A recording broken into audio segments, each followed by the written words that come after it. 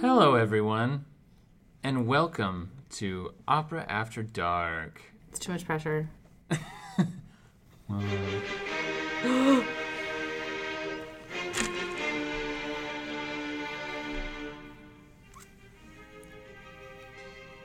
We're gonna talk about some Beethoven.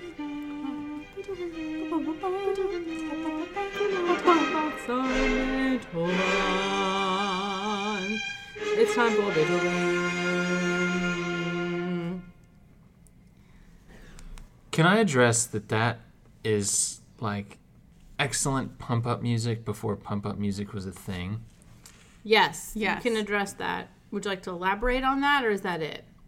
I mean, there's not so much about it. I just wanted to mention that gets me amped. Gets you amped? Mm-hmm. Cool. And I don't know, do you think that was Beethoven's goal?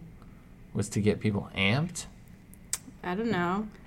The story behind this, the kind of myth legend, is that he said that this symphony, the opening, was fate knocking at the door.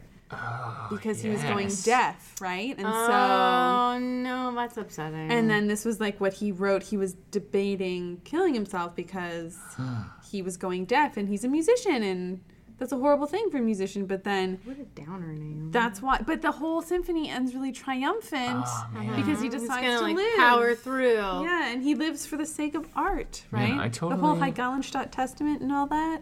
I'm into it. I love Beethoven. Well, folks, we are 2 bottles in, and we could talk about them.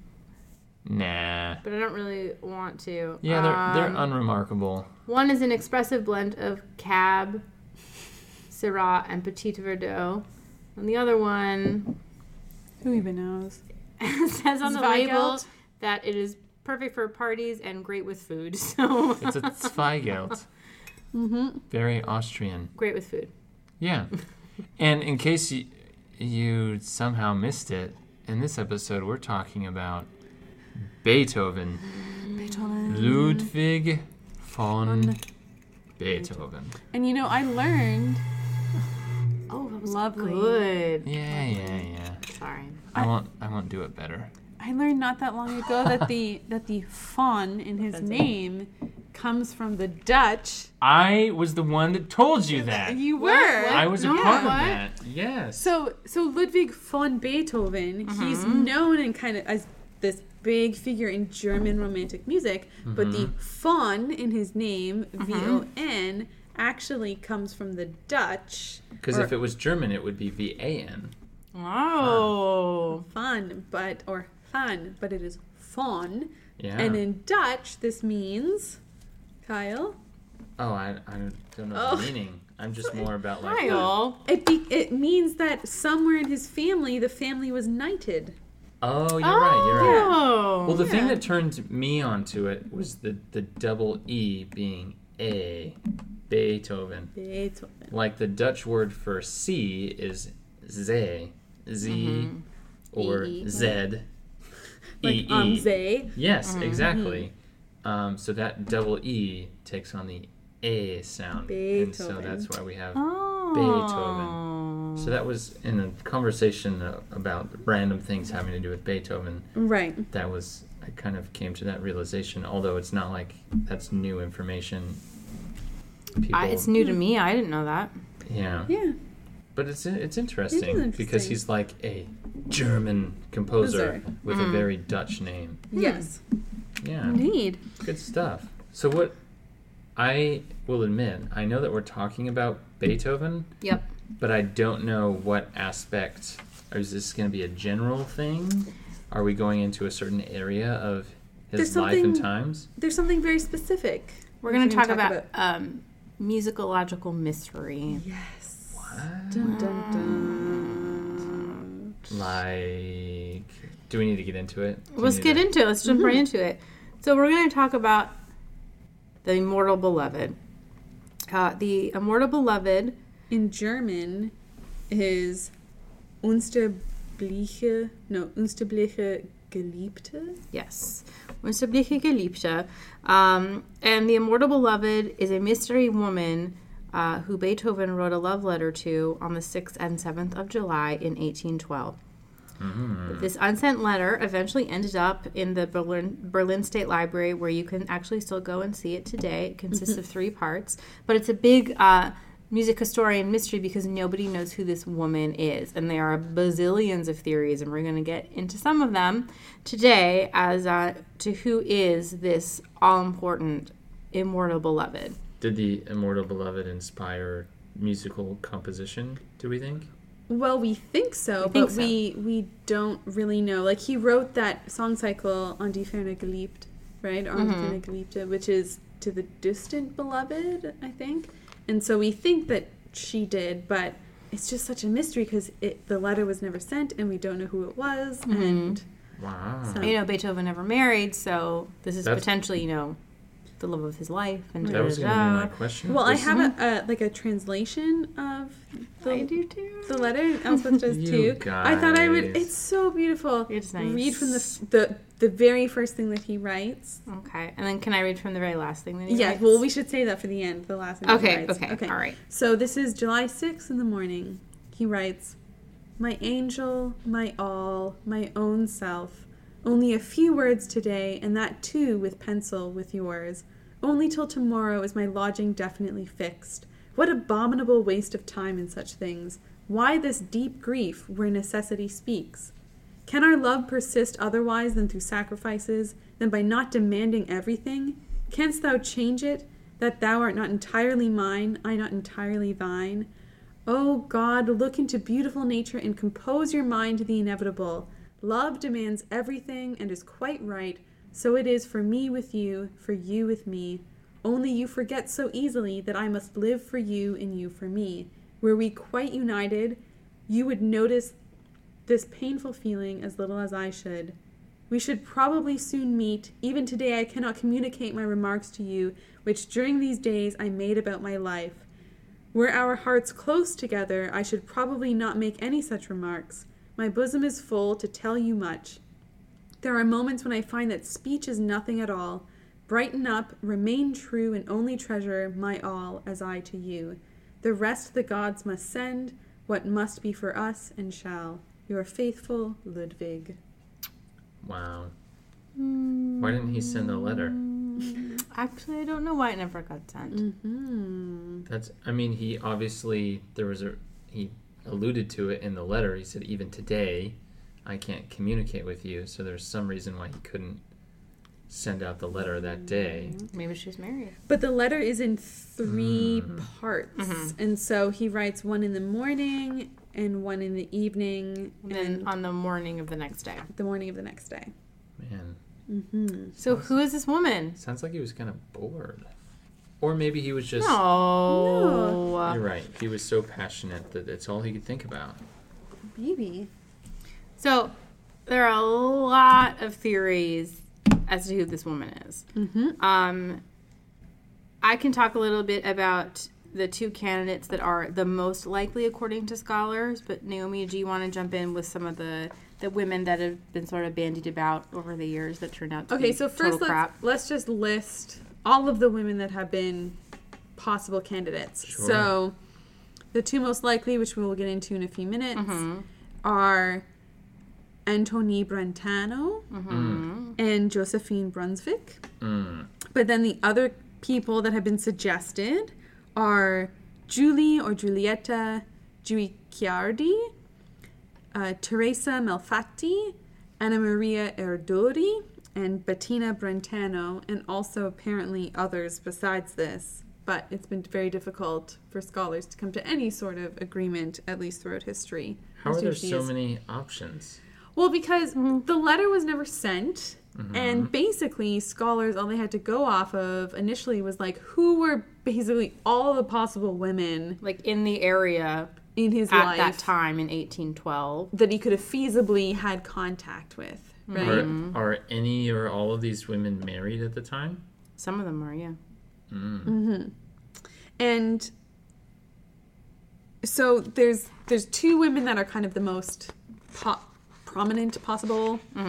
people, right? And there's also a lot of analysis that's done on the letter itself.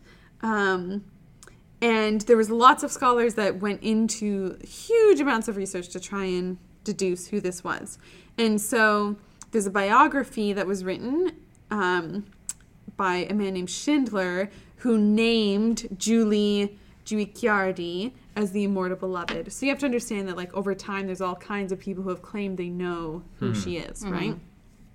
But then another scholar, Tellenbach, wrote about how he thought it was her.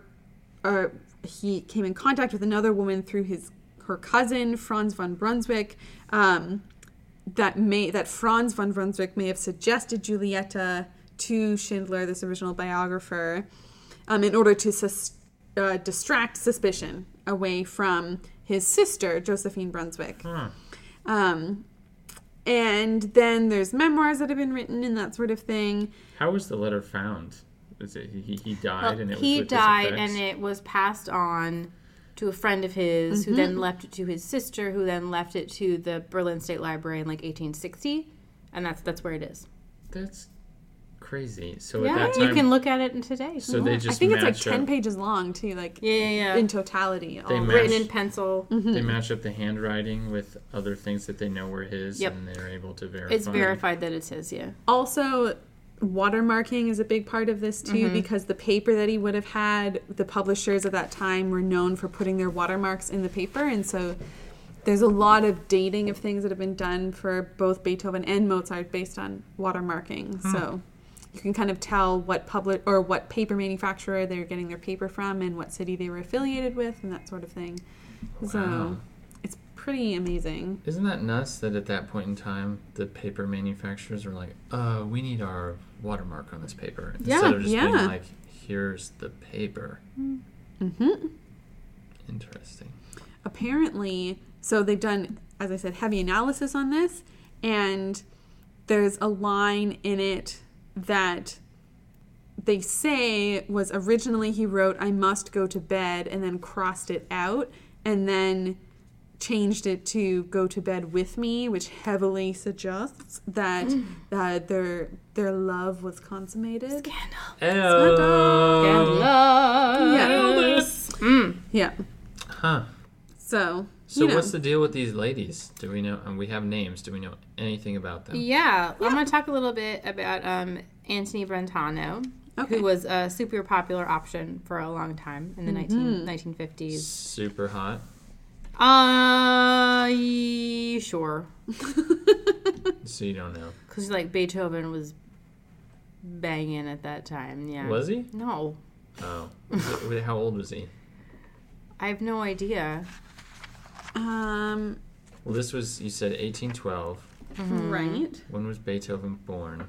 Beethoven was born. We'll ask the internet. Why are you going to make us look like idiots? We Because don't know I'm Beethoven's not, dates. guys. I'm just 1770. 1770. So he was 42.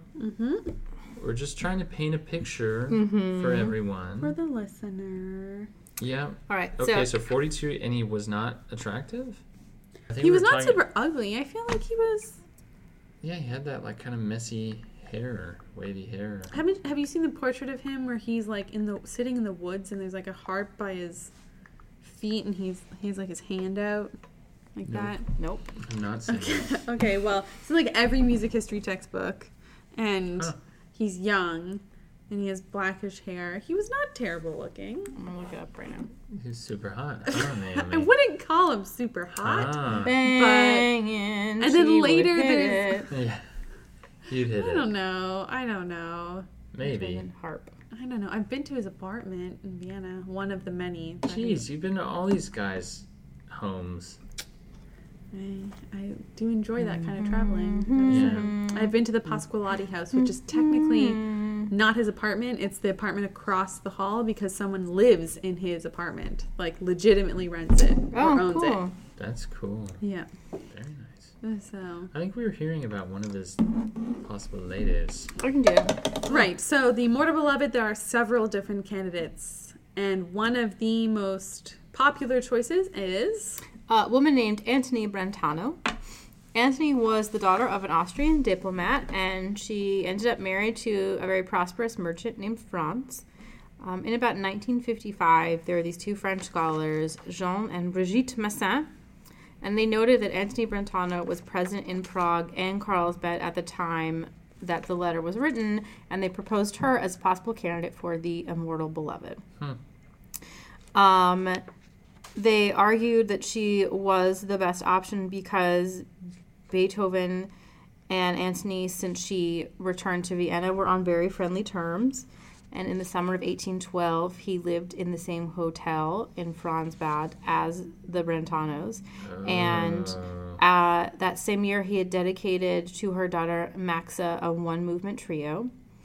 The argument against her being Beethoven's immortal beloved was the fact that Beethoven had a very deep, strong, lasting friendship with her husband, Franz. And also, he borrowed a great deal of money from him, and so they thought that Beethoven probably wouldn't be like a dipping twice from the well, as it were. And they said that the many letters he wrote to Antony proved that a true and deep, but due to mutual restraint, nevertheless only formal friendship existed between them, and Beethoven always seemed to perceive Franz, Antony, and their children as an inseparable unity.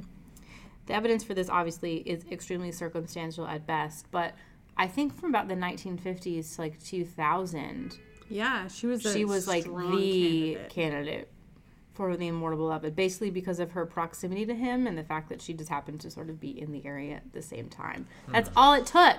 That's all it took. Yeah, it seems like based off of what you just said, though, it like seems like super circumstantial evidence. Totally respected her marriage and her life. family. Yeah.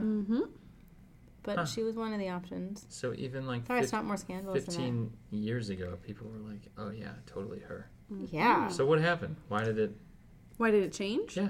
Okay, well, before she became the popular candidate, another candidate that was strongly considered was Josephine Brunswick. Yeah. Why was she considered? Proximity?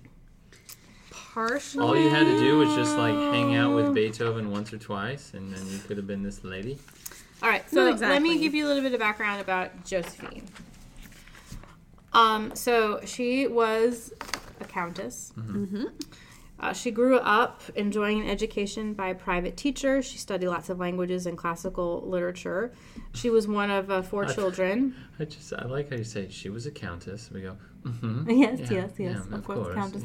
Yes, countess. So out of all 4 of the siblings, Josephine turned out to be the most talented musician. The family admired the music of Beethoven very much. And at that time, around the 1790s, he had established himself as the star pianist in Vienna. So she started taking piano lessons, I believe, from Beethoven. To me, she already seems more likely. Right, yeah. That whole teacher-pupil thing, you know. Right. You know. So she, got married to a count. He died. And so she was a widow at a very, very young age. I'm not sure when. I apologize. So she and Beethoven actually did start a relationship. And this is documented. There are letters, about 15 of them that exist, that are very passionate love letters between Beethoven and Josephine. Her sister, Teresa Brunswick, who was at one point another candidate considered to be the immortal beloved, actually wrote in her diary that she felt that Josephine and Ludwig were meant for each other, that they were soulmates. Wow. So Beethoven composed a song to her, An die Hoffnung, which means to hope. He dedicated a piano piece for her. And so they had this sort of very deep relationship, but the family was not down with it. Why? At all. Well, they were nobility. They, and while he was famous, he was still a musician. He was an artist. Yes. He didn't have a title or anything like that. Should we listen? Are there any recordings of the music? Yeah, why don't we listen to a recording of a little bit of An die Hoffnung? Here we go. Here we go.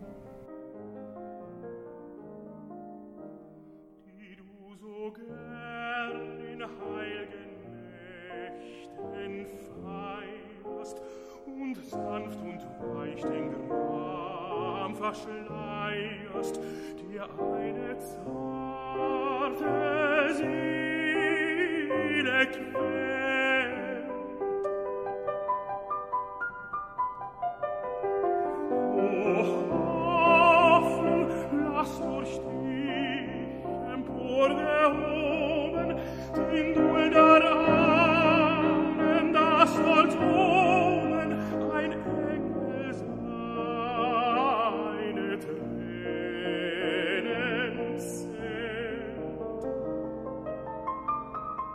O Hoffnung, lass durch dich emporgehoben den Dulder ahnen, dass dort oben ein Engel seine Tränen zählt.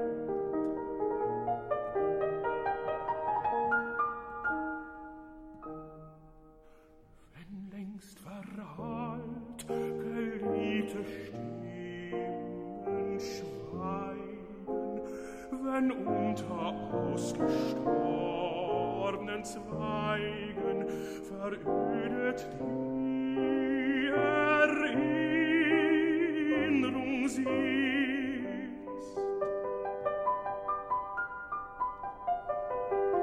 dann nahe dich, wo dein verlassener trauert und von der Mitternacht umschauert sich auf versunkene Urnen stützt.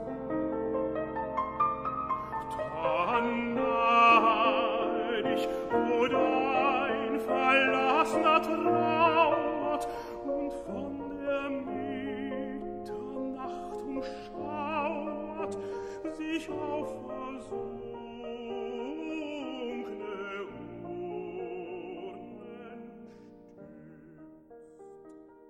stützt. Her family increased the pressure to terminate the relationship, and Josephine, because Beethoven was a commoner, couldn't really contemplate ever marrying him, for the reason that legally, if she married him, she would lose the guardianship of her children, who were aristocrats. What? Yeah, that was the law back then.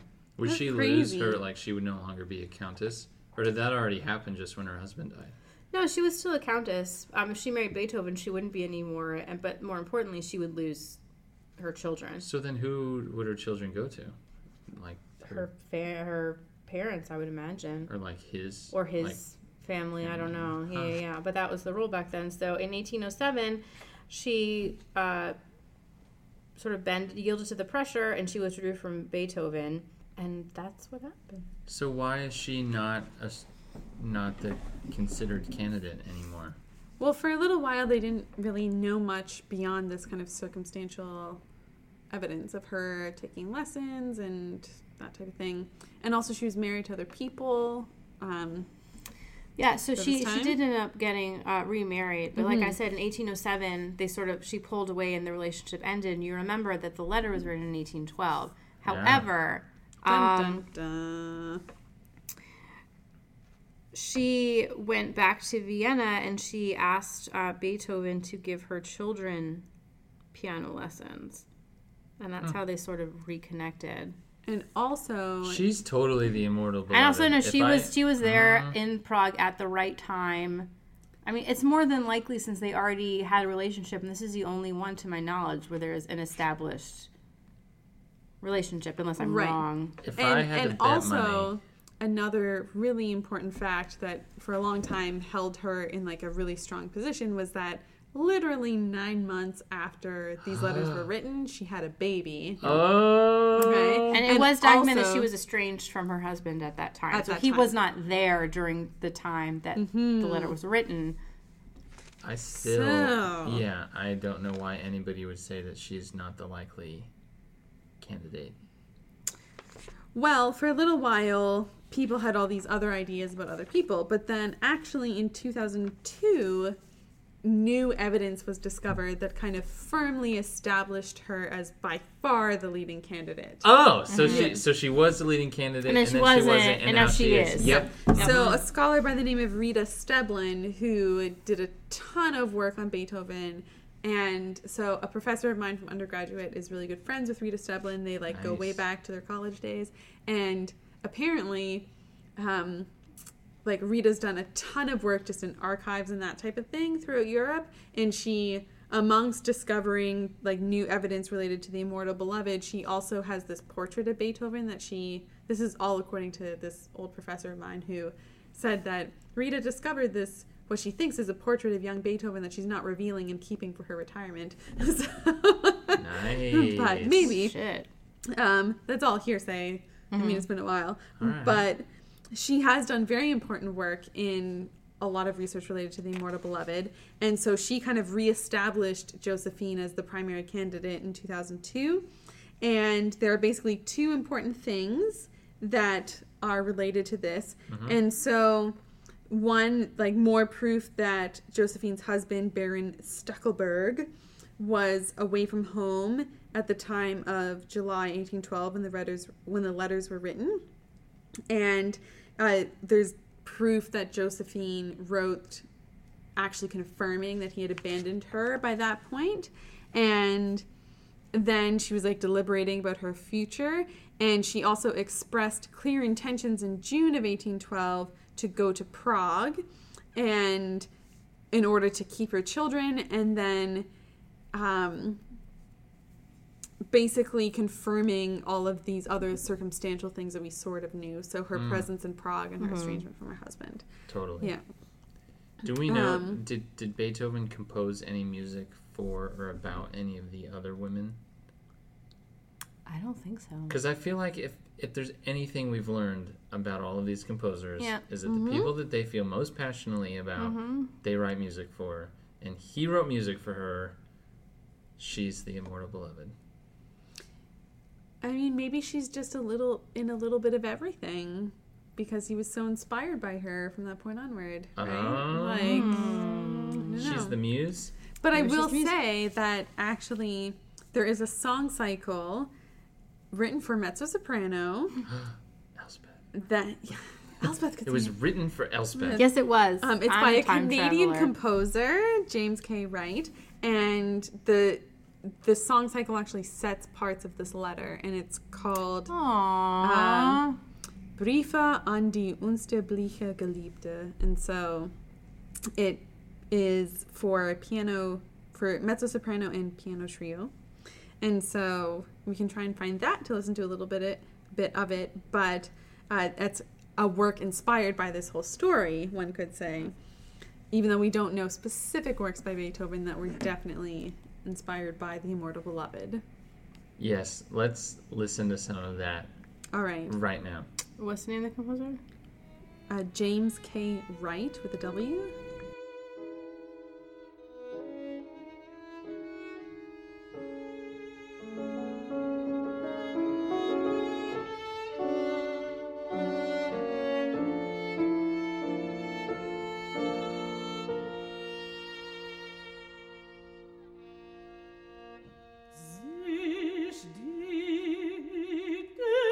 Zu dir, meine unsterblich Geliebte,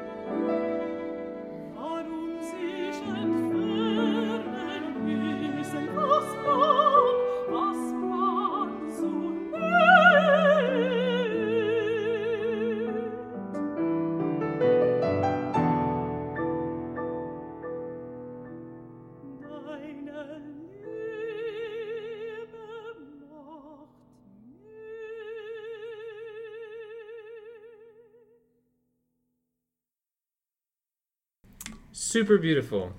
Totes Buttes. Very beautiful. Inspired by a beautiful letter. That's right. And before we end the episode, we should mention that there's also a fantastically horrible movie titled Yes. Immortal Beloved, Starring Gary Oldman as Yeah. Beethoven.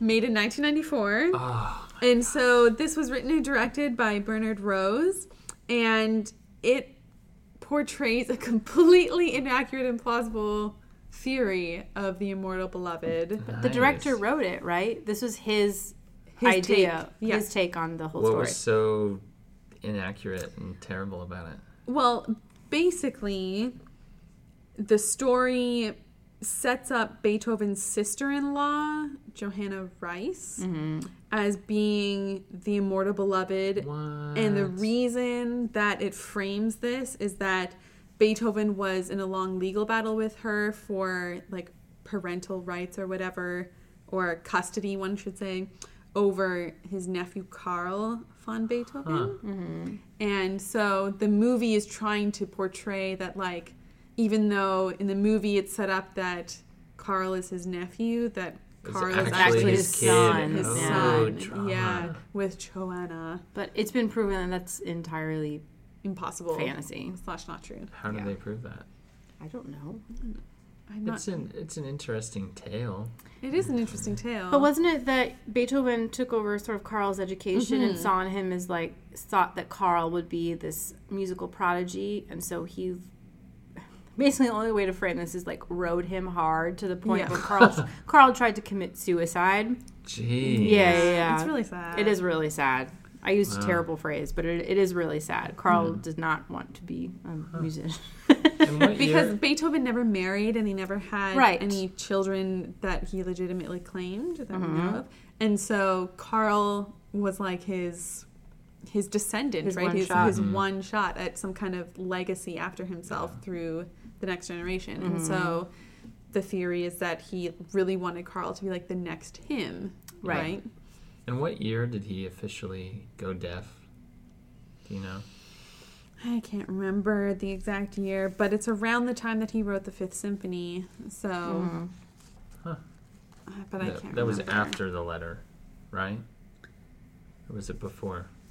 Because he died in 1815, or was it after that? 1827 is the year that Beethoven dies. Ah, okay. Yeah. So Beethoven's Fifth Symphony is written between 1804 and 1808. oh, so The he Immortal was Beloved probably letter was is written in 1812. 1812. so he was deaf when he wrote the letter. I guess so, yeah. Or almost deaf, yeah. Huh. Yeah. And, Interesting. I mean, we know the kind of theory about Beethoven's deafness, right?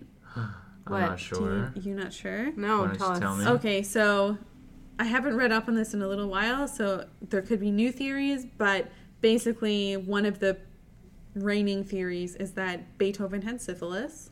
Syphilis. Everyone had syphilis. And so The composer's disease. yes, and so as a way of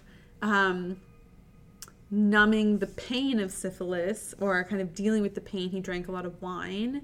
And oh wait, no, that's his theory of his death. Is that, well, the theory is that his deafness was caused by the syphilis. It's kind of like a side effect of a syphilis, near the ringing in his ears and that kind of thing.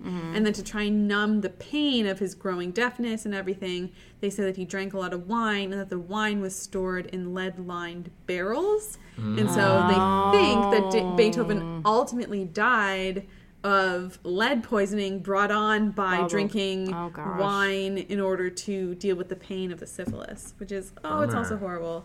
How old was he when he died? Well, he was born in 1770 and he died in 1827. So do the math. Yeah, 57. Yeah. I mean, for that time, that's not Yeah. so young, but it's Yeah, also but not so still, old. but he was in a lot of pain, and Yeah. it's awful.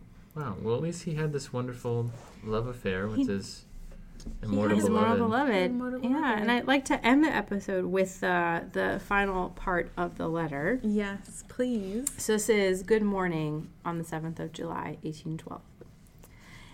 Even in bed, my ideas yearn towards you, my immortal beloved, here and there joyfully, then again sadly, awaiting from fate whether it will listen to us. I can only live either altogether with you or not at all. Yes, I've determined to wander about for so long far away until I can fly into your arms and call myself quite at home with you, can send my soul enveloped by yours into the realm of spirits. Yes, I regret it must be. You will get over it all the more as you know my faithfulness to you. Never another one can own my heart. Never, never. Oh God, why must one go away from what one loves so, and yet my life in W, as it is now, is a miserable life.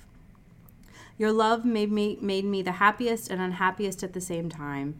At my actual age, I should need some continuity, sameness of life. Can that exist under our circumstances?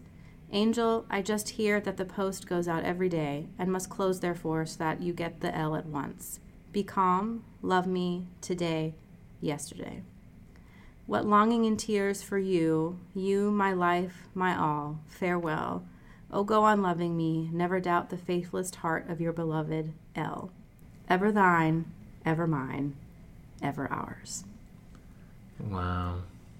It's a pretty substantial difference from the first letter, you know, right? Morning. Yeah. Really, though, it's like there's a bit of an arc there. Like, clearly there was something keeping him away from I just love the way his that it immortal beloved. ends. Yeah, it's beautiful. It's beautiful. Mm-hmm. Has a way with words.